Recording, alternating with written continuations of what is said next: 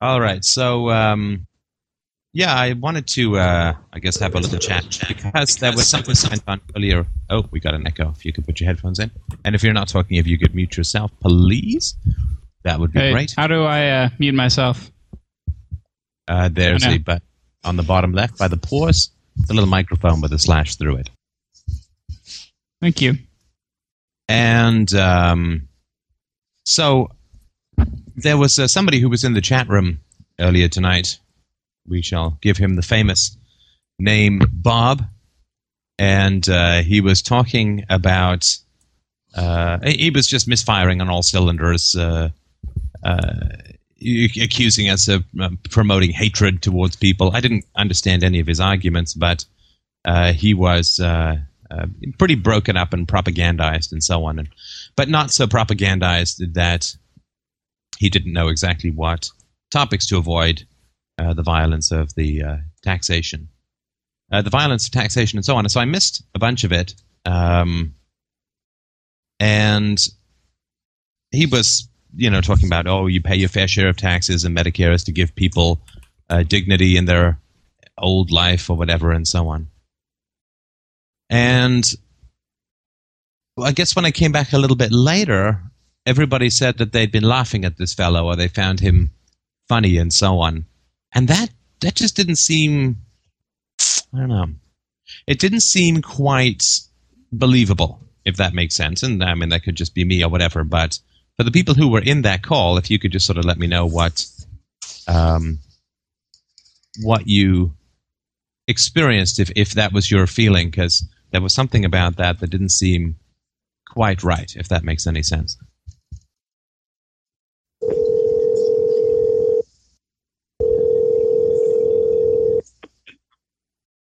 Okay. Is that because people don't have mics or they don't want to talk, or? I didn't see it. Phil. Oh, hi, Phil. I joined very late, and I was actually the fellow who said that I thought it was kind of funny.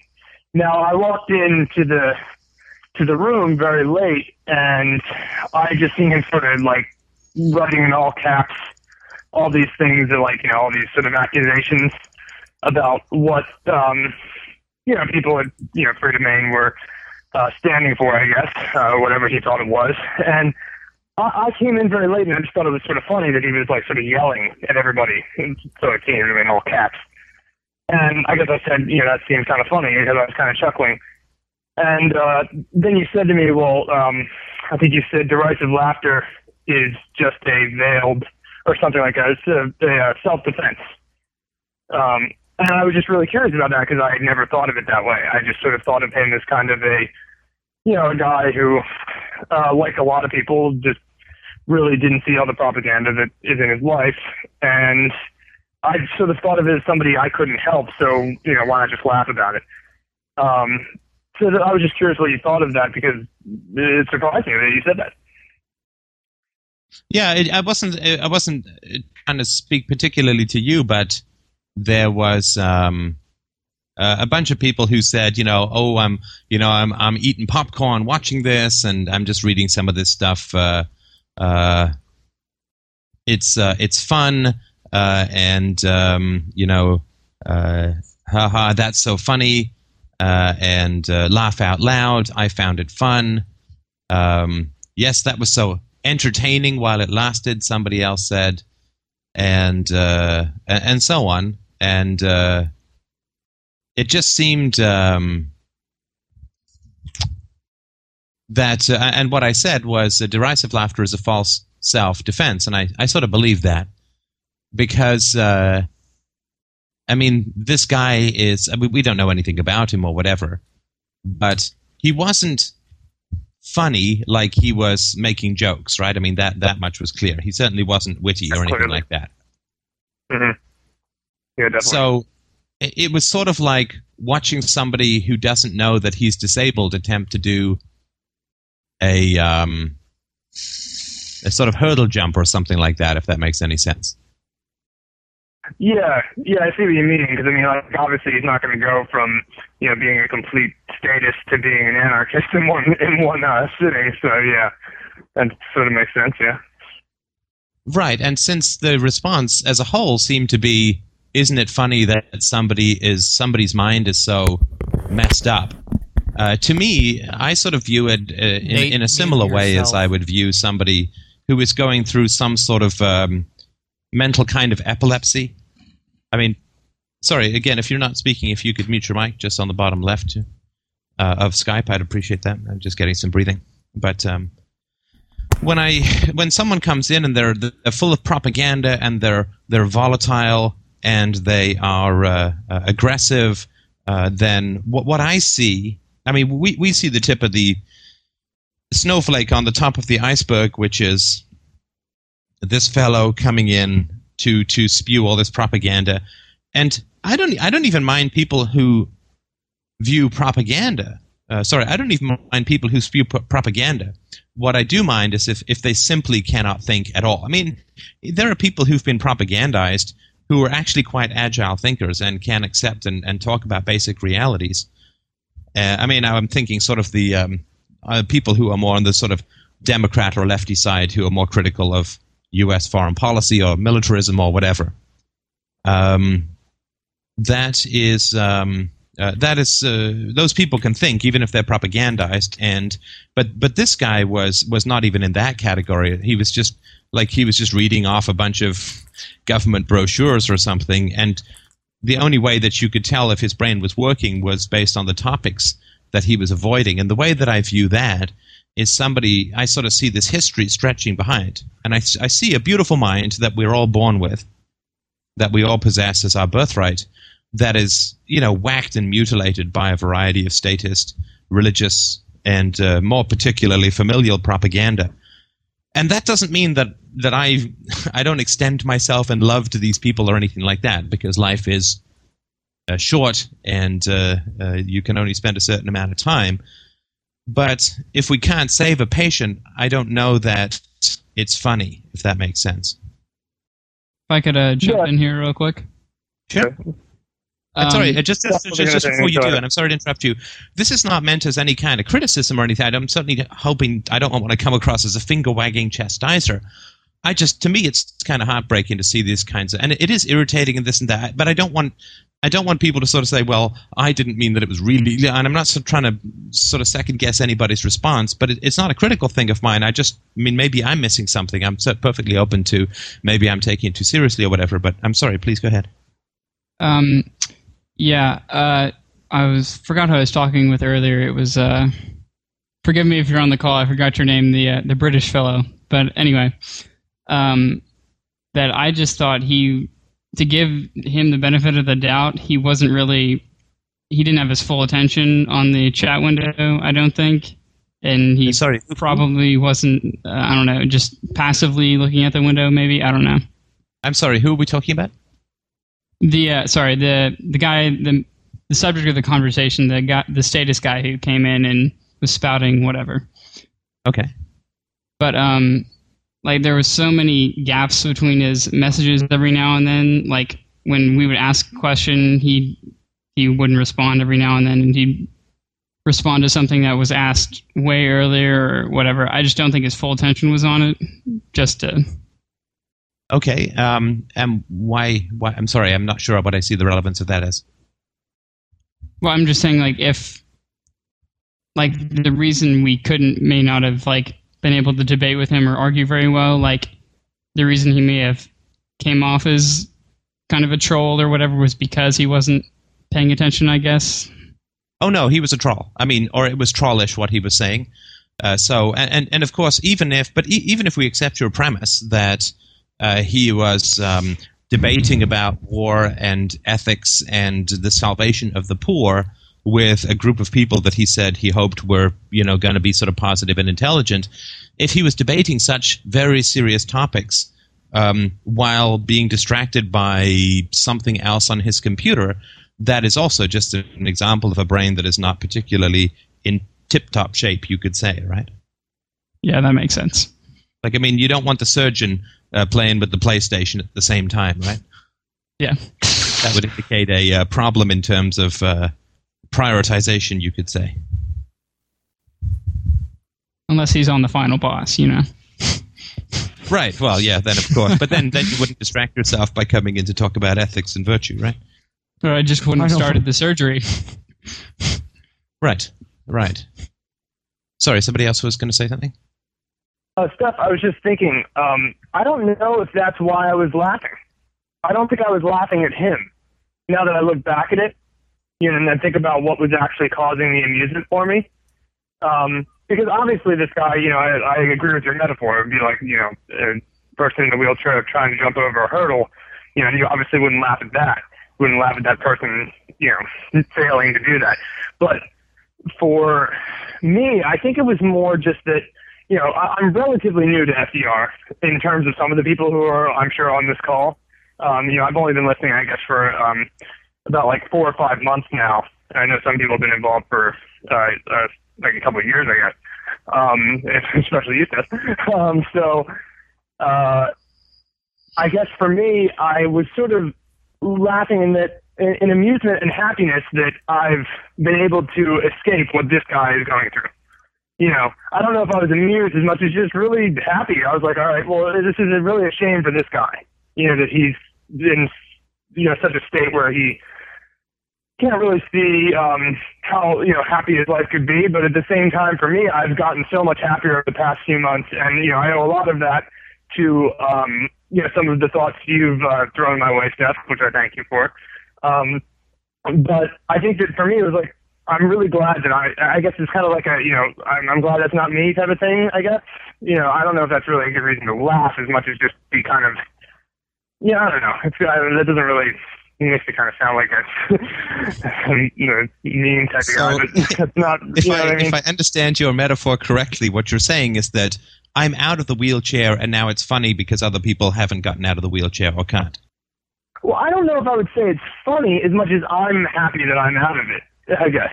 I don't know if I would say it's funny to say. Sorry, I'm going to be annoying and nitpicky, right? And this is not to try and point at you. I'm just pointing it out, right? You didn't say I'm relieved that I'm not that way. You said this guy is funny. Yeah. I'm sorry, my friend is listening in right now and he's laughing at me. Look, I mean, it's not comfortable, and I'm fully sensitive to the fact that it's not comfortable to look at this side of ourselves. And I have it, I'm certainly not preaching from any pulpit which is immune to this. I have it, I feel frustration and irritation with people who attack me in various sectors, and I'm not putting you in this category of attacking this guy or whatever. But right. So it's not easy to look at ourselves in this light, right? And I'm not trying to sort of corner you and pick on you, but the facts are the facts, right? And we just have to work with the reality that most of the people who spoke about the aftermath of this unpleasant incident claimed that it was funny or entertaining or whatever. I don't believe that that's true for a moment. Like, deep down, I think that it's a defense. I think that people want to distance themselves because they don't want to feel the pity, they don't want to feel the horror, they don't want to feel the ugliness, and so they distance from themselves and they try to create this ironic throne that they can sit above, like a Buddhist, being amused by the craziness and silliness of the world, but just not how the world is, right? The world is so crazy and silly that, there are wars and prisons and taxes and governments and religions and so on. And I'm not for a moment saying that you don't and other people don't feel the horror of that, but I think that there's a defense called I'm going to be amused by this, like Queen Victoria. Oh, we are not amused. Right? I'm going to be amused by this because that indicates some sort of emotional distance and maturity. I don't think that it does, but that was sort of the sense that I got. I guess what I was wondering is the whole time. I mean, I guess I just thought to myself, what does this single guy, this individual? Sure, he's representative of a lot of people. Like in terms of, there's a lot of people like him out there. But I really kind of thought, what does this guy have to do with me? He's just some guy who I'm not going to be able to, talk any type of sense into right now, so it's just kind of like, well, it's such an ironic shame that there's no way I can even talk to you, without you, like, sort of yelling at me. And I guess I just sort of, like, kind of chuckling at that. I mean, I guess that's the wrong response, or not the wrong response, but a immature response. But I'm just having a little bit of trouble understanding why. Yeah, I don't have a big answer as to why. I mean, I think that's why this is an interesting call for people to explore their reactions. And look, I mean, you don't have to have been on this particular chat thing or whatever to have had those reactions to people. But so you I mean, other people. I'm certainly happy to keep talking to you, but other people can talk about it if they've had similar experiences. But this idea of it is so amusing how crazy people are is something that's quite common. Now, I also think, just based on what I saw earlier on in the conversation, that people got impatient with this fellow very quickly. You know, like you can't, when somebody comes across that propagandized, going straight to, but taxation is evil. You know, like this guy, and I'm not perfect this way either, right? But this guy was saying, Medicare helped my grandmother because without which she would die, right? So this is his premise, that if you don't like Medicare, you want my grandmother to die, right? And so I mean, what I typed was, well, I think all sane and moral people want the poor people to get quality health care, even if they can't afford it. And I think that is certainly true. I mean, who would want a system where poor people would not get health care if they needed it and couldn't afford it? I mean, that would be a wonderful thing to have in the world. So trying to find agreement on that and just saying, well, but it's the coerciveness of the violence of the solution that troubles me, because I don't think violence can solve problems and blah, blah, blah. So, but what I found was people were just like, well, taxation is violence. Taxation is violence, right? And they went straight to that argument without gaining agreement that we all want the same thing, at least from that standpoint. So I think that if we distance ourselves from the responses from the response or the end result of our interactions, and we say, oh, this person's just crazy and how silly and how ironic and it's so funny and blah, blah, blah, I think we kind of miss the empathy that we need in order to be able to at least have, like, if we give it our very best shot, try and, talk to this person and give them agreement. And if we don't want to, then we just don't have to say anything, right? But I just felt, from what I saw, this guy got just a little bit jumped in terms of, well, it's evil, right? It's evil. Taxation is evil. You go to jail, it's evil, right? And that's a lot for somebody who's that propagandized to swallow. Not because the concept that taxation is evil is so hard to grasp. It's ridiculously evil to grasp, and we all understand it deep down from the moment we pay our first tax on our first candy bar. And it's like you say, well, the price is this. Why do I have to pay more? Well, you can't buy it without that, right? So everybody understands that, but the challenge that someone like this faces is not that the concept that taxation is evil is so impossibly hard. It's like having to understand the mathematical reasoning of the theory of relativity. It's a dead simple concept, but the fact is that no one told him that his whole life. That's the reason that he avoids it, right? It's not to discover the truth about taxation, but to discover the truth of his environment, right? The invisible apple, if we go all the way back to podcast 70, the invisible apple that everyone told him was real, which was the virtue of taxation and the health of the government.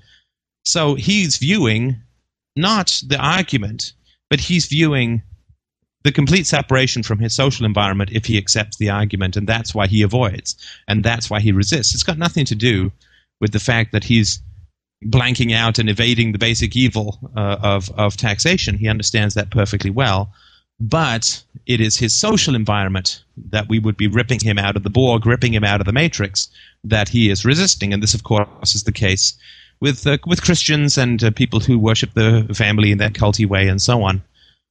And so when we see that, what I see is a desperate fear. I can almost smell it. It's a desperate fear of, if I accept the truth, then I will accept that nobody ever loved me because they did not love me enough to tell the truth. And even worse, those who claim to love me will reject me if I bring even a basic, simple truth like taxation equals violence to them. They will throw me off the goddamn train without even looking back, these people who claim to love me and to care for me so much. And then Where will I be, lost in the wilderness of the internet with some few digital companions?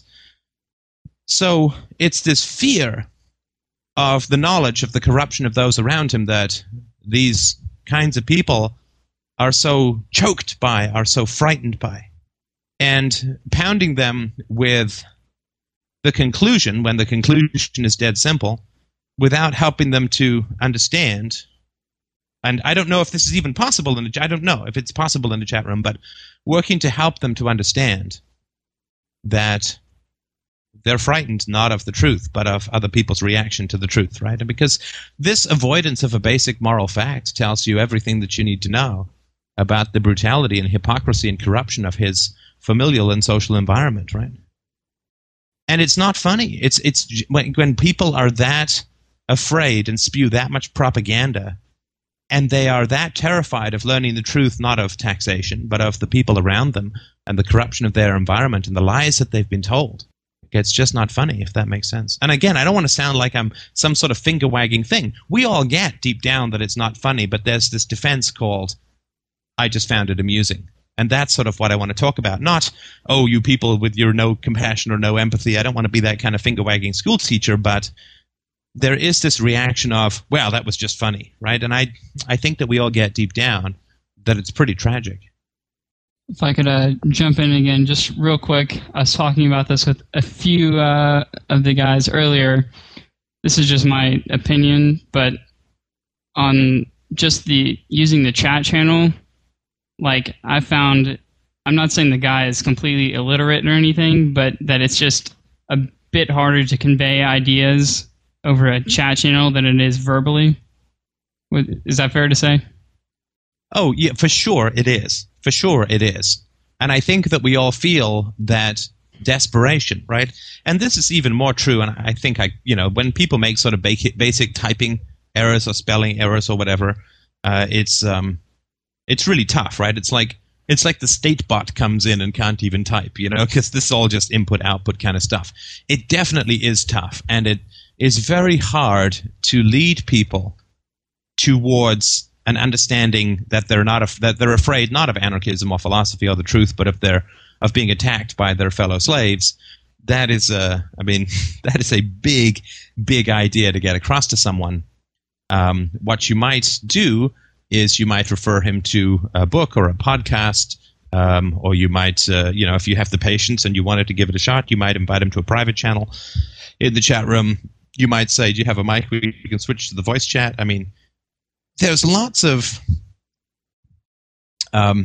options, or you can just not talk, right? But I think what happens is when we see this kind of stuff compounding at us, this is our childhoods, right? I mean, unless it's totally different in everyone else's country than it is in Canada or England or Africa, then this is exactly the same kind of insistent crap, this bigotry, this vileness that we all got as children. And we had to struggle out of it and struggle away from it. And this was, of course, a lot of people in our lives who would tell us this kind of stuff. I don't ever think that I will be distant enough from my past, and I don't think I'd ever want to be, where I would then say, but I am amused at these lies, right? Because the lies are just not amusing. The lies are terrible, right? I agree.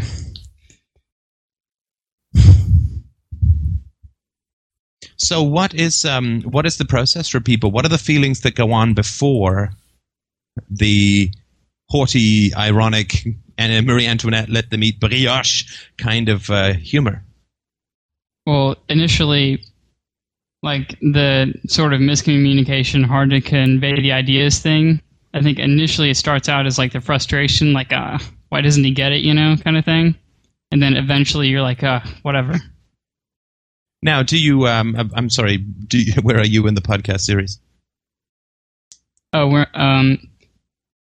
I've just kind of used before the Philosophization came out, I listened to like 200 or something podcasts just by manually searching through them. But I'm not like on a schedule or anything, if that's what you're asking.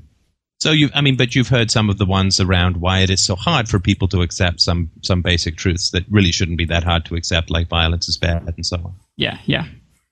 So as to why this fellow, I mean, we may not remember it consciously at the time, but as to why this fellow would be so evasive, right? Because, I mean, you could see he was doing a pretty good duck and roll there when it came to those questions, right? Yeah, of course. I mean, it was like trying to nail Jell-O to a wall or push a piece of string, right? He was doing a damn good job of the duck and roll. And we know why. I mean, if the truth were easy, then we'd be doomed, right? Because if we, as a species, as a race, had not achieved some of the basic truths by this time in our development, we'd be kind of hosed, right? Because it would mean that we simply couldn't ever possibly get it. But the truth is really hard, right? Even if you want it, it's really hard. Anyone else want to speak before I just interrupt again? I don't think you interrupt a silence, so go for it. Well, I think you've pretty much summed it up. Do you want to focus this entire conference call on this subject, or can we go off on a small tangent, maybe? Never. Tangents never. Well, I mean, I would like to know what people's emotions are, if they want to talk about them, that lead to this crazy, broken-minded guy was funny. But if people don't want to talk about that, then we can certainly go off on a tangent, because then there'll be no other place to go. So let's just give a second in case anybody else wants to talk about that. A few people mentioned in the chat window that they had some recognition about what it is that I was saying. So if you're on the call, if you could unmute yourself about it, that would be great. Yeah, unmute yourself as well. Otherwise, we won't be having much of the hearing. Caller, you're on the air.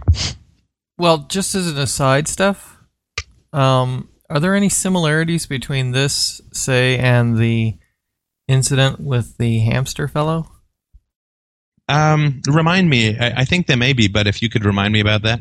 I remember the hamster fellow. I did a whole podcast on it, but I think there was some, this guy is so funny and blah, blah, blah, right? Right. There were a bunch of us in the chat room yucking it up about him, and I think it was Colleen, actually, that got upset by that. Right, because those who don't know, there's this guy who's created, I don't know, he's done like 8 videos in one night about podcasts videos that I've put out. And he's actually got I think he's got a YouTube channel called Anti-Steph-Bot or something like that. Like he has all kinds of he has like a whole anteater colony up his ass about what it is that I do. And he's a pretty terrifying fellow in many ways, right? Like a lot of repressed and controlled rage and so on. And it doesn't particularly trouble me. I've never watched the guy's video, but I did watch one based on somebody, we were talking about it. And it's scary because what I see is I think about his children, right? That this is how he would be talking to his children, that this is how he would be talking to his grandchildren, that people would grow up around this, that these are people that he poisons when he comes in contact with, and so on. And I view, I mean, this may be a Manichaean or duality streak in my brain, but I view people who can't be saved as enemies. I don't view them as clowns, right? So I don't like people who can't get to the truth, even a basic truth, because they're too defended, they're too broken, they're too aggressive, they're too crazy, they're too whatever. You know, this is a dividing line. You know, reason and evidence, science, rationality, philosophy, it's a total dividing line. And, you know, we can woo and we can give free books and we can do the hanky-panky, shaky-breaky, achy, hairdo, whatever we want songs to get people over. We can make jokes. We can put out karaoke songs. We can do whatever to get people interested in and motivated by philosophy, by the truth. But if they don't make it over, then they're out there doing the opposite of what we're doing, right? Right? They're out there poisoning people, not providing antidotes to poison. Particularly, I mean, what always seems to happen is that the people who go off the rails on this conversation don't end up neutral towards philosophy or certainly towards FDR. They tend to go out with all kinds of hate on, which they keep on for quite a while.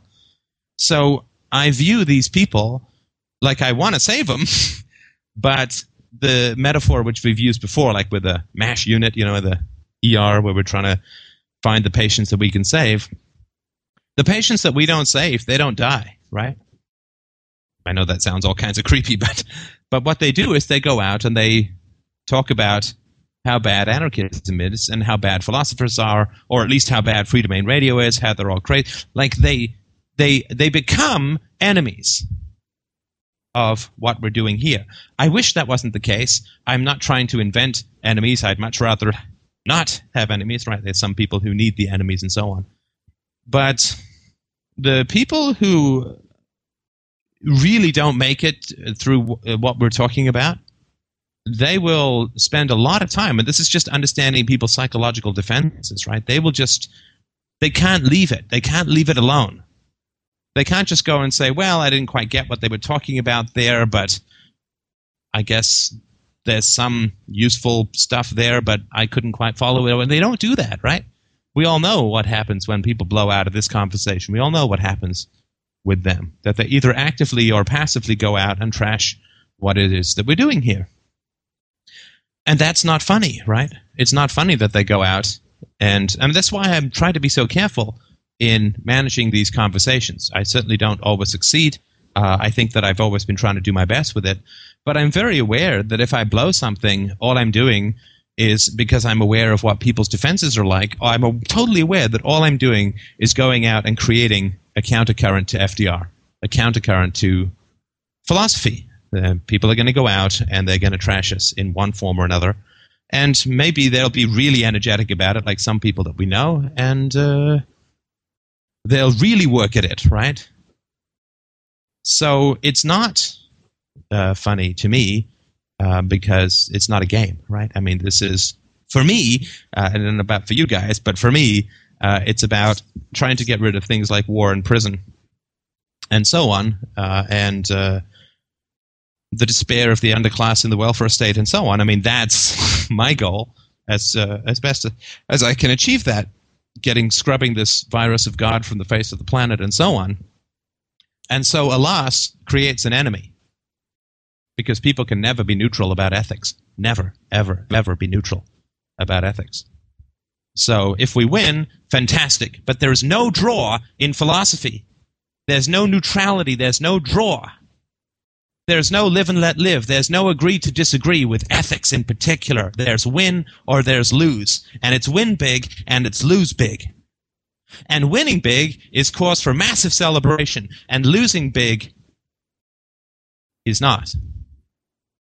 Cause for celebration, for laughter, for ha-ha, I forget my popcorn or whatever, right? End of rant. I think, all right.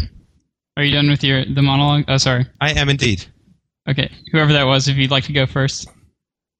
This is Jason. I was just going to say, I noticed, too, while I was thinking about all this, that there seems to be,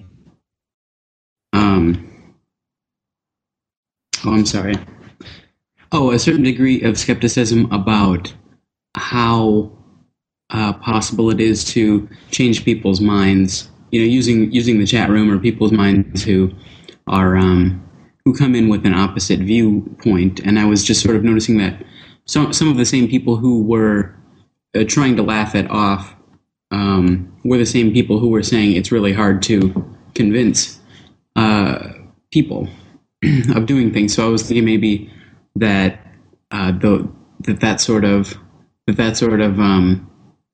a skepticism, I'm not using the right word here, I've forgotten the word I was thinking before, but that sort of skepticism about people's abilities to have curiosity and things like that maybe play into the laughing it off, when.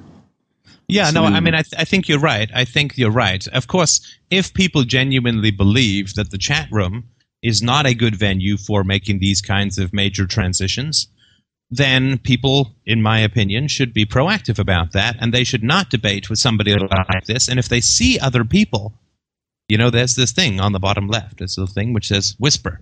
And what that allows you to do, of course, as everybody knows, is to communicate with somebody without anybody else seeing it.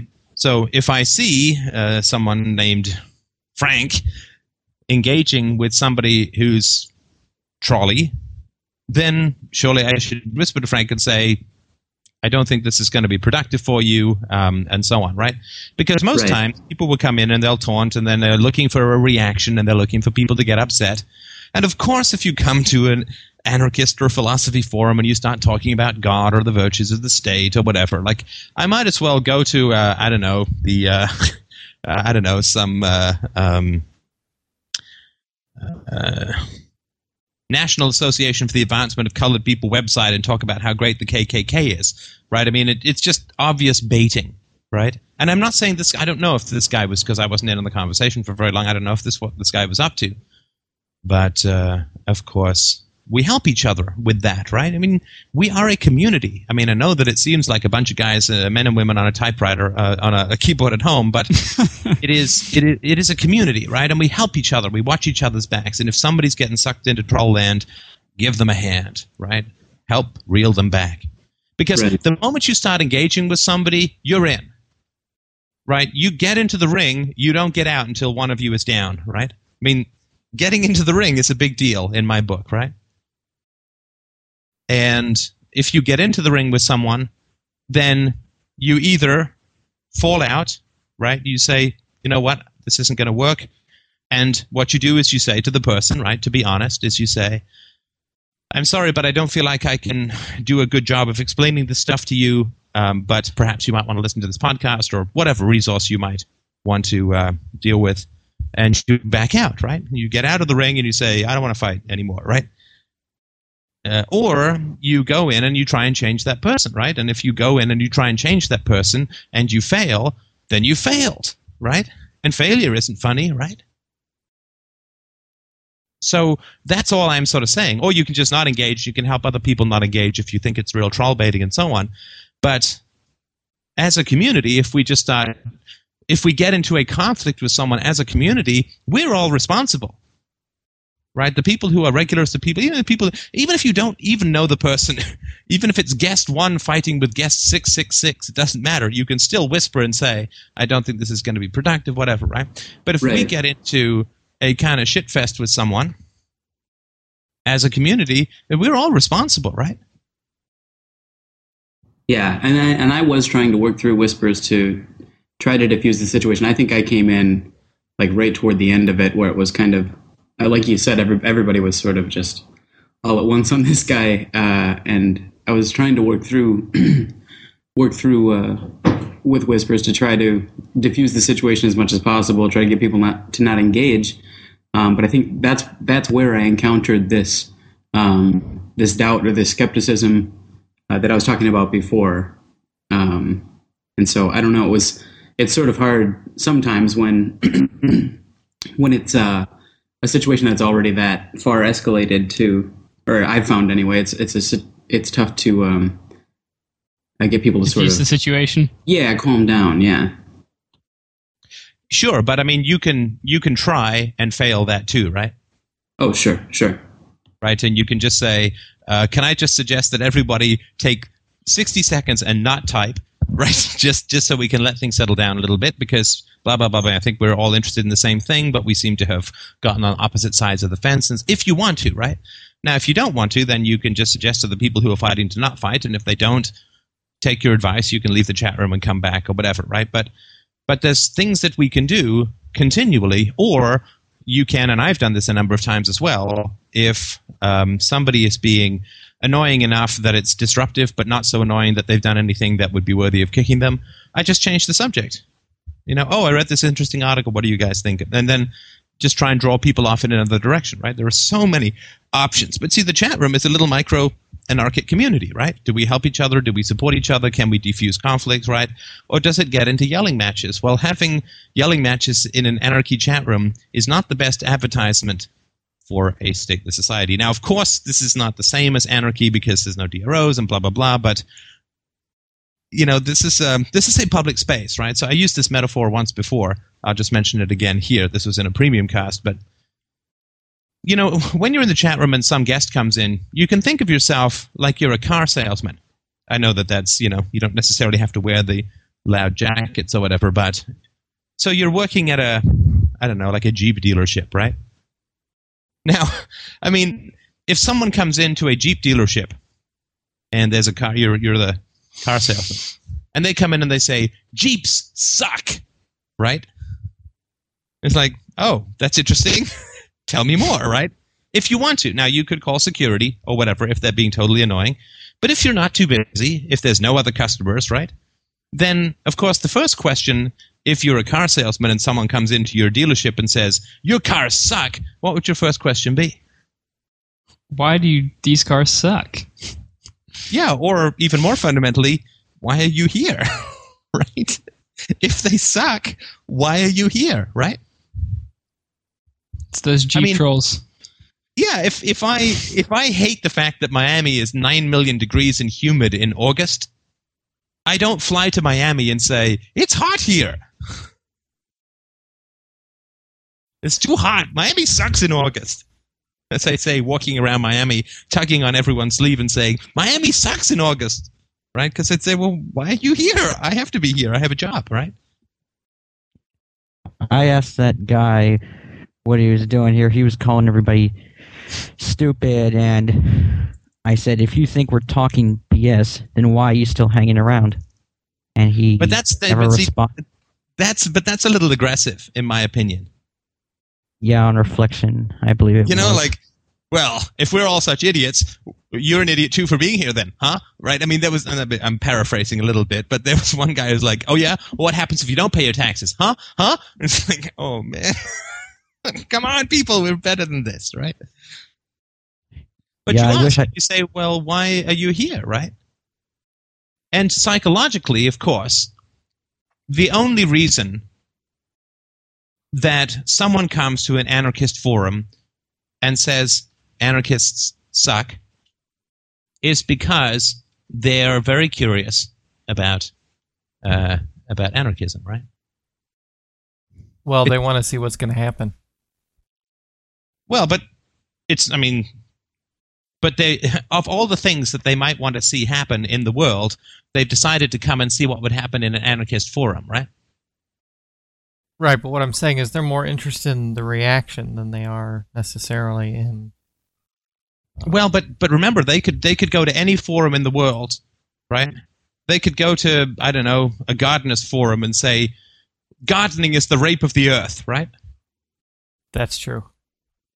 They could go to, a Freddie Mercury forum and say Freddie Mercury was not the most talented pop and rock singer ever born.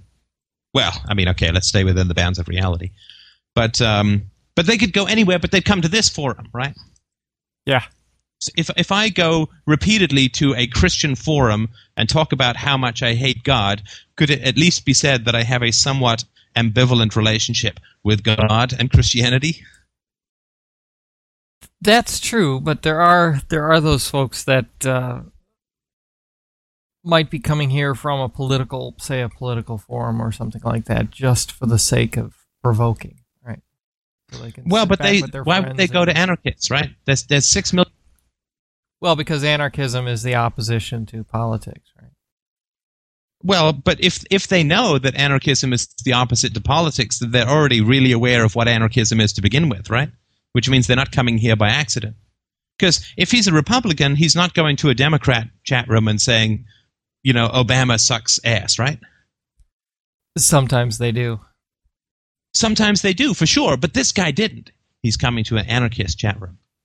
Right. It's not accidental, right? Now, I don't mean that every troll is necessarily a secret anarchist, right? He could be coming here because he is a secret anarchist, you know, like the guy who's a latently homosexual who just can't stay away from scorning and spitting at the gay bar. You know, it could be that, or it could just, you know, whatever. I mean, it could be some other reason, but if someone comes to the Jeep dealership and says Jeeps suck, then the question is, why? I mean, if you start to argue that Jeeps don't suck, then you're sort of missing the point, right? Right. Why didn't they go to a GM dealership or whatever? Right. Yeah, why would you drive all the way over to a Jeep dealership to say Jeeps suck? Right, if you really believed it. Yeah, I mean, there's lots of things that I think suck. I don't spend a lot of time saying that they do. That's true. And that actually sort of answers the second question I had around this notion of actually having failed anything, right? Because if somebody comes into the chat room yelling and screaming about how we all suck and we don't manage to convert him or however you want to phrase it, I didn't exactly see that as a failure, quote unquote. Well, it's not a failure if you fail to convert someone, right? Because fundamentally it's up to them. However, if you set your goal to reason with someone and you fail to reason with them, then you have failed. Right, but you failed, but you failed for one of two things. Either you failed because the person was open to reason and you failed to reason with them, or you failed because you tried to reason with someone who wasn't open to reason. Okay, yeah, that answers my rejoinder, which was, what's your definition of success, right? If you're arguing with people who are inarguable, then, I mean, you've failed before you've even started, really, right? Absolutely. If I could... sorry, go ahead. Go ahead. I was going to go back to something you said a bit earlier,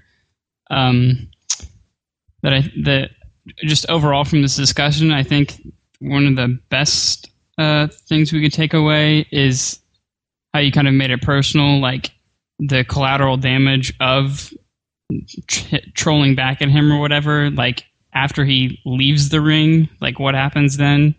I think that kind of might help a little bit, like open our eyes to we're actually hurting FDR, Well, I mean, and, should you really work yourself into a frenzy to help FDR? Probably not. But if you have a goal called, I want to make the world a saner and healthier place, then having someone going away with a toxic impression of a resource that you find valuable to help that is bad for you and your goals, right? I mean, certainly nobody owes FDR anything in particular, but for your goals, if this is something that you want to spread philosophy, you want to spread this methodology in the world to make the world a better place for you and your kids, then it's, a little bit more negative that way for sure, if that makes sense. Yeah. So, the other question that I had was, what happens when this guy dropped, or when I dropped this guy? What was people's sort of emotional honesty afterwards about what had just happened, right? Because it's not just for this other person, of course, right? But it's for the community as a whole. Everything that we do when we're part of a community, at least part of a philosophical community, everything that we do has a very strong impact on everything else. So and remember, if you could mute if you're not talking, I'd appreciate it. If you are saying, right after someone leaves, and it's been pretty trolly and unpleasant, if you turn around and say to other people, well, that was just funny, that was entertaining, that guy was so retarded that he was funny, right? Well, I think that it has a very strong impact. In fact, I know that it has almost a defining impact on how everybody else processes what just happened, right? So when people were saying after this chat room interaction, when people were saying, oh, that was just hilarious, how crazy that guy was, oh, that was just funny, oh, that was just a joke, right? What were other people's feelings about that? Well, I mean, for me, I felt odd about it. Like I didn't,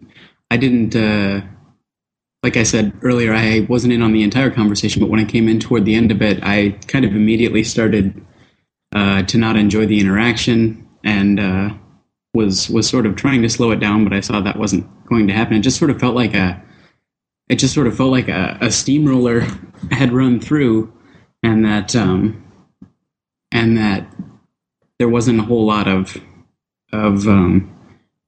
sort of curiosity floating around in the conversation. It just sort of like, to me, what I was thinking of is, not just the what it was doing to the guest to have that interaction, but what it might be doing to the people who are sort of ridiculing and laughing at the guest, shouting at the guest while the interaction was going on. Just sort of, I don't know. That's what I was thinking of after he got booted. Was what it kind of what you've said before, Steph, about what it does to a person to do wrong, or to do like not wrong, but just to be like that, to kind of be a jerk to a guy, or to laugh at something. What it does to you as an individual, if that's how you cope with it, just sort of teaches you to do it again next time. Well, I think that's very true, but I'm thinking more in terms of if people's defense to something that was pretty unpleasant, if people's defense is to derisively laugh at it, and they chat about that, like they type that into the chat window, oh, that was just so funny, oh, that was so ridiculous, it was funny, or ha ha ha, whatever, right? What that does is it actually, I mean, we're so amazingly sensitive as people, all of us. And we pick up on the cues that are being presented around us, right? And so when one person says, oh, I just found that funny, right? Then the enormous temptation for someone else is to say, yes, I found it funny too, ha ha ha, right? Yes, it was so ridiculous, it was funny. Like, it spreads out like ripples in a pond, right? The anti-processing, and I would say the emotional inauthenticity, which doesn't have anything to do with falsehood or lying or anything like that. But it's just like, well, I feel uncomfortable with what just happened. I don't know exactly why, so I'm just going to laugh at it or pretend that it's funny and distance myself from it emotionally. Sorry, go ahead. Right, and that, to me, that reminds me of family stuff, definitely. Like, that's sort of how at least from what I'm thinking just now in my family, that's how a lot of extraordinarily uncomfortable situations got diffused, was just to pretend like it was funny instead of, like agonizingly painful, Right, and that's why I say I think that it's a familial defense. Because when we say something is X, then of course what we do is we stop asking questions about it, right? Yeah. Because then we don't know exactly what happened or how we felt. And we deny ourselves a lot of wisdom when we come up with defensive answers, right? I mean, we all dislike the answer of, oh, the state will do it, or, oh, God made the world, or whatever, because we all recognize that that's a non-answer, right? And philosophy is relentless in its undoing of non-answers, right? And I think the answer of, oh, that's just funny, is just such a kind of non-answer that I think denies us a lot of very important information and wisdom for ourselves, right? Well, fundamentally, the key is curiosity with the self, right? Because I can remember some years ago laughing at things that now I wouldn't find funny at all. And at the time, if you told me, don't laugh at that, of course, I mean, it would have been, I would have found that ridiculous. But to suggest, instead, the question, why do you find that funny, right, gets the thought processes, the juices flowing, and gets you thinking about it, right, at least, right, so that even if you find it funny, you might have the inclination to wonder why, right? Well, and then, yeah, I mean, I think that's right. Sorry, go ahead. Well, and then from there, it just kind of builds on itself, right? Because as you work through those ideas and those thoughts, I mean, it kind of changes you, and then you stop finding certain things funny that you used to, just because you realize how baseless some of it was. Right, and in fact, cruel, right? And isn't humor, I mean, there's a couple of things about humor that are very important, sort of on the podcast list. We don't have to talk about it right now, but one or two of them is that, first of all, isn't it always the great taunt of the philosopher or of the moralist to be called humorless? Oh, yeah, absolutely. And so when we say, I don't think that's funny, or I don't find that funny, or help me understand what is funny about this, aren't we just always, I mean, isn't that a defense from others that we've all experienced countless times? What people yeah. You've got no sense of humor. Where's your sense of humor, man? Relax. It's just a joke. Right, It's funny. exactly. That's what I got from my friend, or my ex-friend. Yeah, stop taking things so seriously, man. Relax. Life's a ride. Have fun. All right. Have no standards. Be cruel. Right. Now, one of the things I think that has really helped in FDR is, I mean, we're pretty funny, right? I mean, certainly nobody can accuse me. Well, people could accuse me of not being funny for sure, but they cannot accuse me of being humorless, right? Because I find my own jokes funny. Whether that's universal is a matter of opinion, but I'm certainly not humorless. And I think it's important for an ethicist to have a good sense of humor, right? But the defense of cruelty, or the defense of indifference, or the defense of defensiveness, so to speak, is to say that it's funny, right? Like there's these, if you have an older brother, to take a cliche or whatever, right? And he'll come and, like, I remember I think I mentioned this before, like my brother put a whole thumb's worth of red hot wasabi in one of my sushi things when I went to the washroom. I came back and, I mean, I thought I was having a heart attack or something, right? It was so painful. And, of course, he was laughing, right? I didn't find it funny, but he's like, it's funny. It's funny, right? You don't have a good sense of humor, right? So humor is something that is a cover for a kind of coldness sometimes. And it's also, and I'm not talking about anyone in the chat window, this is just a general topic, but it's also something that it's a perfect spice to add insult to injury, right? So if you humiliate someone, or you embarrass them, or you scare them, or you harm them in some way, then they have received a slight or a negative at your hand, and then you can also then add insult to injury by saying that they lack humor for finding injury not funny, right? So they get the injury, and then they get the insult of being called dour and serious and not humorous and so on. Right, and being the one that is funny, or the one that laughs all the time, is sort of a way of,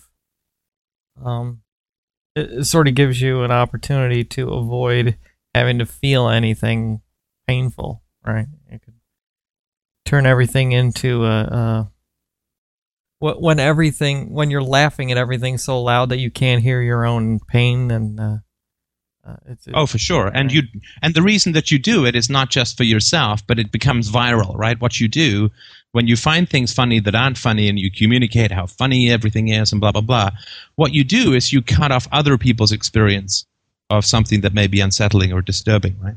Because they're like, oh, I guess it's funny, right? Oh, I find it funny too, right? And they go off on that bandwagon, right? Right, numbing not just yourself, but the whole room. Right, and that definitely did happen in the chat room, right? Because not one person that I could see said, that was kind of disturbing, right? That was kind of unsettling. That was kind of unusual. That was kind of not nice.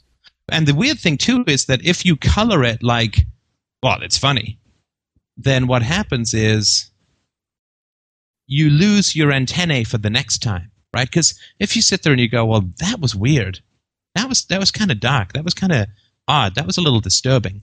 Then you sit there, you RTR with yourself, you figure out what's going on, you talk about it with other people, you get into all this family stuff, this history stuff, our complicated relationship with humor, and with the cruelty that humor can sometimes have within it. I mean, there's a huge amount of self-knowledge that is available if we resist the temptation to laugh at things that aren't funny. And if we take that route, then the next time someone comes along and says, you anarchists want to kill my grandmother, we'll be sensitive to that. We won't say, oh, this guy's just funny, right? we'll actually be sensitive to what's happening, and we can make much wiser and more informed decisions about how to handle the situation. And that interaction also, just from an emotional standpoint, feels a lot better. Like when you have that interaction with somebody, than to be arguing them down as well. It will certainly and without a doubt make you much more effective as a communicator. I mean, I can guarantee you that. And effective doesn't mean that you necessarily will win people over. But if you're the only one sensitive to a situation in a room and everyone else is being cold or defensive, you could do some very powerful things in that conversation. Because in interactions, there is a kind of war. And it's subtle, right? But especially in the aftermath of interactions, there's a war between defense and depth. And often it's a very unconscious war. But when people started saying, oh, that guy was just funny, right? Oh, it was hilarious, right? That's people setting up the cannons called shallow, right? And then people they either go over to that side or they set up cannons on the other side called, that's not a true answer, that's not an authentic answer. And then they risk the cannons of it's funny going off and calling them humorless and they don't get it and it's a joke and this guy was an idiot and like all those easy and frankly retarded and unworthy of the brilliant crew answers. And it's a battlefield between defense and depth, between pat answers and rich curiosity. And we all get that, right? Because anybody could have said, actually, that wasn't funny. Well, I think it may have been... Sorry, I'm sorry to interrupt. I think it may have been after you left the chat, but actually a couple of us did do just that. And we did sort of find some depth in it, some kind of connections that weren't being made for everybody sort of got drawn out. Right, and I think that's fantastic. And I mean, this brilliant crew is so far enough along that you just need a little nudge, right? But we feel that. We feel like, oh my God, if I say this isn't funny, in a sense, all the fires of hell are going to rain down upon me because that was our experience as children, right? As children, we had families who had these emotional stories, or usually defensive and unemotional stories about what was happening. And if we dared to raise our hands and speak of our true experience, what would happen? Well, we'd be attacked and rejected, of course. Yeah, for sure.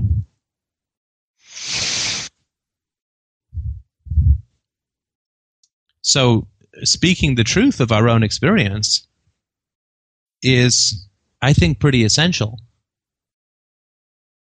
Speaking that truth of our own experience is pretty essential in, how do we help the world?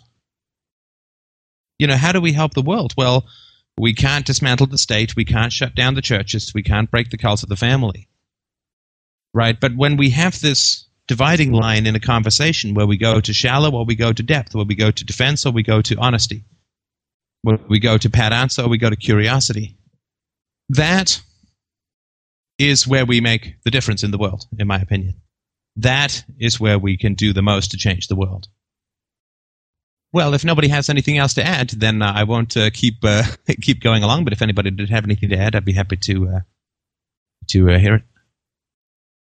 Well, I was just thinking about my own experience, not in this particular chat, but in the Darwin's hamster experience. I was sort of a go along, I mean, I wasn't watching the videos or anything, but sort of chuckle as other people were making the jokes, in the chat. And I don't really remember any feelings at all during that whole time until I think it was Colleen, like someone mentioned before, who had said something. Then I felt a little bad about it. And then when the conversation we had later, the podcast, I think it was a conference call, that I actually started to feel some of this, because it's like I didn't even realize I was doing it until it was pointed out. I don't really have much more to add than that, but certainly as far as the experience goes, but certainly that was how it had to be when I was growing up too. You know, I had to do the go along, or else that would be not so good.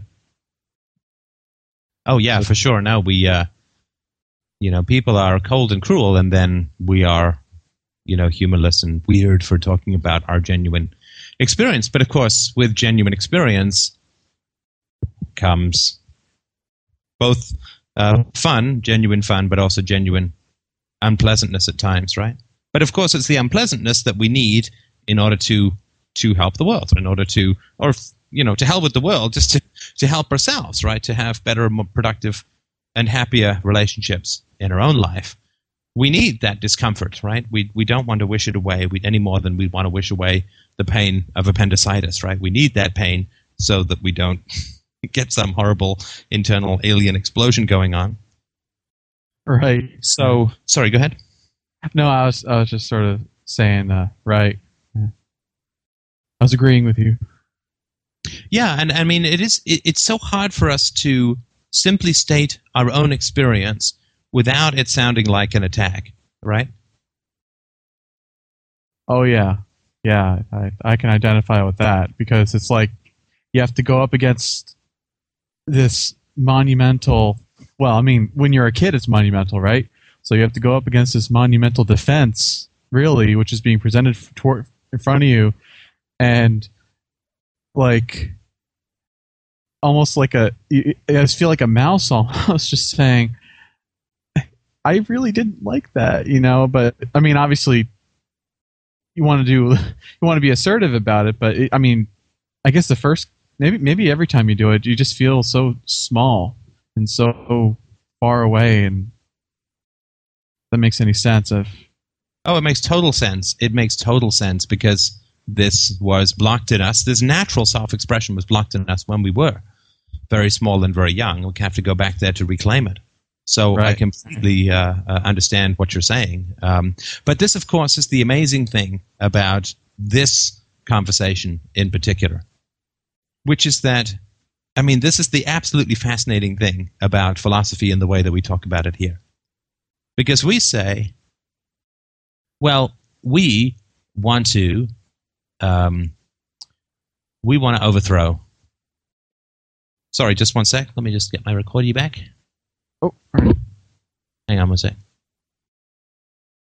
It's recording here if you need recording. Oh, thanks.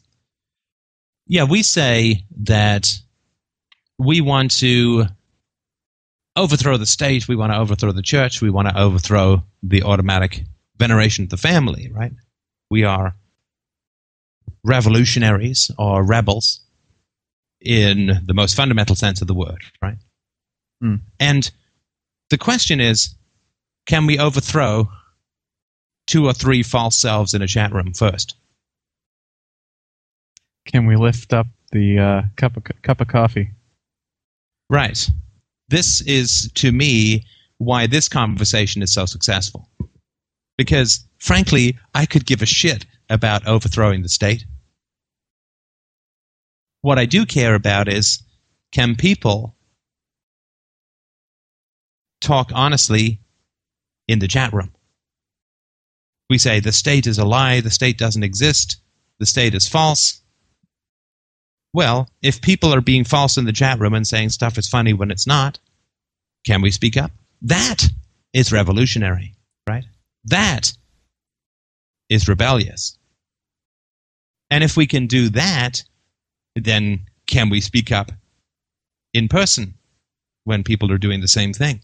And if we can do that, can we speak up in larger groups? Can we, right? But can we, if we want to overthrow the state because it is false,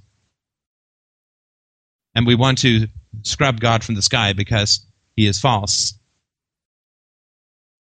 can we combat a little falsehood in a chat room? Right, a lifetime of small habits, right? Yeah, I mean, can we lift up, as James said, can we lift up the coffee cup first? And that's what's always troubled me about, this political libertarian. We're going to overthrow the Fed. It's like, Can you overthrow the illusion of God before you overthrow the Fed? It's a little easier, right? Yeah, just in your own mind, let alone other people's minds, right? Right. And that's why I'm constantly challenging people to live with courage and philosophical and personal integrity in your personal relationships, in your life. Can you overthrow the hold a girlfriend has on you? Just in my own sense, right? Can I overthrow that? Can you assert your personal freedom and desires in your own life before talking about for other people to be free? Right, exactly. I mean, it's all these obsessions that libertarians have. I was just thinking about this today. I don't know what the answer is. We talk about it another time. But what is this obsession?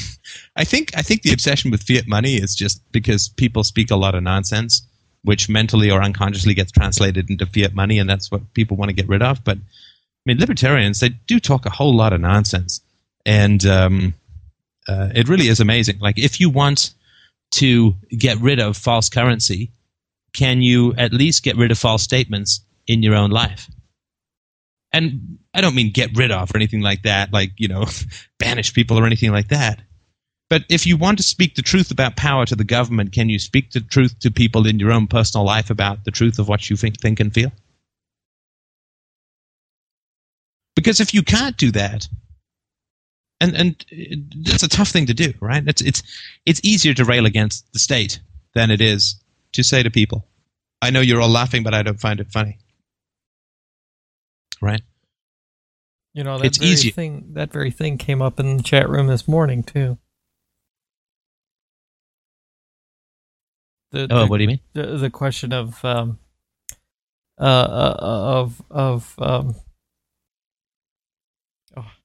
lost the phrasing. Was it the status friends guy? Yeah. All my friends, they're all obsessed with the idea of action. We have to take action. And I'm like, well, have you spent much time talking to your wife, your girlfriend, your family about this stuff? I just got totally ignored. Huh. Right? Totally not even recognizing what I'm saying as a form of action. Just like as though I was being snarky. I don't even know if that's irrelevant. Why would you even bring that up? They didn't even respond. It wasn't even like they didn't say, well, what are you talking about? They just, like, as if Greg was blocked. Well, but they knew exactly what he was talking about, right? Well, of course. And then they got into a discussion about activism and the efficacy of political activism, and just kind of watching this chat go by, or every couple of minutes looking at it, it's like, wow, this has gone off the rails quite a bit. And this is why libertarians don't work, right? Libertarianism doesn't work because everybody gets that they're just a bunch of tough talkers, right? Right. Right. I'll take on the fucking state, but I won't talk honestly to Dad, right? Everyone gets just a posture. It's just nonsense, right? Where's the actual traction? Well, show me you can lift the coffee cup and I'll start listening to you about lifting the building, right? Yeah. Well, and the thing about that is that it's not only not doing any good, it's actually creating a giant wall of negative that we have to get through first before we can ever hope to do any good, right? Because the fact that people get this, that they know that most folks who are spouting these ideas are doing it because they're living in a kind of state of hypocritical avoidance. The cowards, right? Right. So then when someone genuine comes along, they're just automatically suspicious of it, right? On not just on the level of, well, could it work, but even on the level of, well, this is everyone who's ever come to me with this before has just been a bullshitter, so you must be too. Oh yeah, no, that's why I say, that there's nothing that people could do to hamper the cause of freedom more than be your typical libertarian, for sure. It discredits, the people who are doing the work in our personal lives, right? Right, exactly. This is the guys. These are the people who say that the state is the ultimate evil and are married to statists. This is all just. It's an intellectual posture. It's just nonsense, right? And I understand it. Lord knows I was that way for a long time myself. So it's not like I don't have a lot of sympathy for the position. I really do. But at some point, you kind of have to start doing it or shut up about it, right? Right. That's exactly right. So yeah, I just wanted to bring this up as I saw it in the chat window, and I just, we've got to have that commitment to honesty as a community, because we can't be any braver than our least brave action, right? As a whole. And if it's too unnerving for us to, when people are kind of talking a bunch of trash about their emotional reactions, not because they're mean or anything, it's just their defenses, right? But if we don't have the courage to speak up in those kinds of situations and to deepen and enrich the conversation, which is where true freedom lies, defenses are incredibly inhibited, right? They really strangle our freedom. If we fail in the courage of speaking up honestly in those kinds of situations, it's one of the reasons why the chat room is there, right? Is so that people can practice this kind of courage. And so you can see the effects of what happens, right? As I did say, that's not funny, at least I don't think it's funny, right? Then, as people have mentioned, the chat did become a little deeper and richer after that, right? And that's good, right? And when I was talking last week about the shallowness in the chat room, as I started talking about the need for more depth and less distracting, endless, shiny jokiness, and so on, a guest popped out of the woodwork and began talking about his emotional experience of FDR. It's incredible when you do this, what changes in the world that you live in, right? Right. The world that you, not just on the board, but everywhere. When you start talking honestly and without attacking people, but honestly about your direct emotional experience, and trust your instincts about when people are trying to snow you or snow themselves, more likely, it is amazing what changes. That is revolutionary. I agree, but I think also that those sound waves are only going to echo back from certain people, not from everybody, but. Well, it's hard to prejudge, right? For sure, it doesn't work with everyone, but it is something that we can't predict usually ahead of time very easily. No, you're right about that. You're absolutely right about that. Because and it's not because it's unpredictable, but it's because we don't have experience. Until we do that regularly, we don't have experience in what that's like. And so we don't know the degree to which it's going to affect things. We gain more and more knowledge as we go forward on what works and what doesn't. But until we do it consistently, it's hard for us to really be able to predict in advance, if that makes sense. Right, which gets us right back to the small habits, right? Yeah, it's definitely the small habits will give you the indefatigable courage to take on the larger issues. For sure. Right, if we start talking with the small habits, we then get more and more comfortable at talking about the bigger things with people. And these kinds of habits, once you do it once, it's hard to avoid it because it just is such a wonderful thing to do for everyone, right? For yourself, for the world, but most importantly for yourself.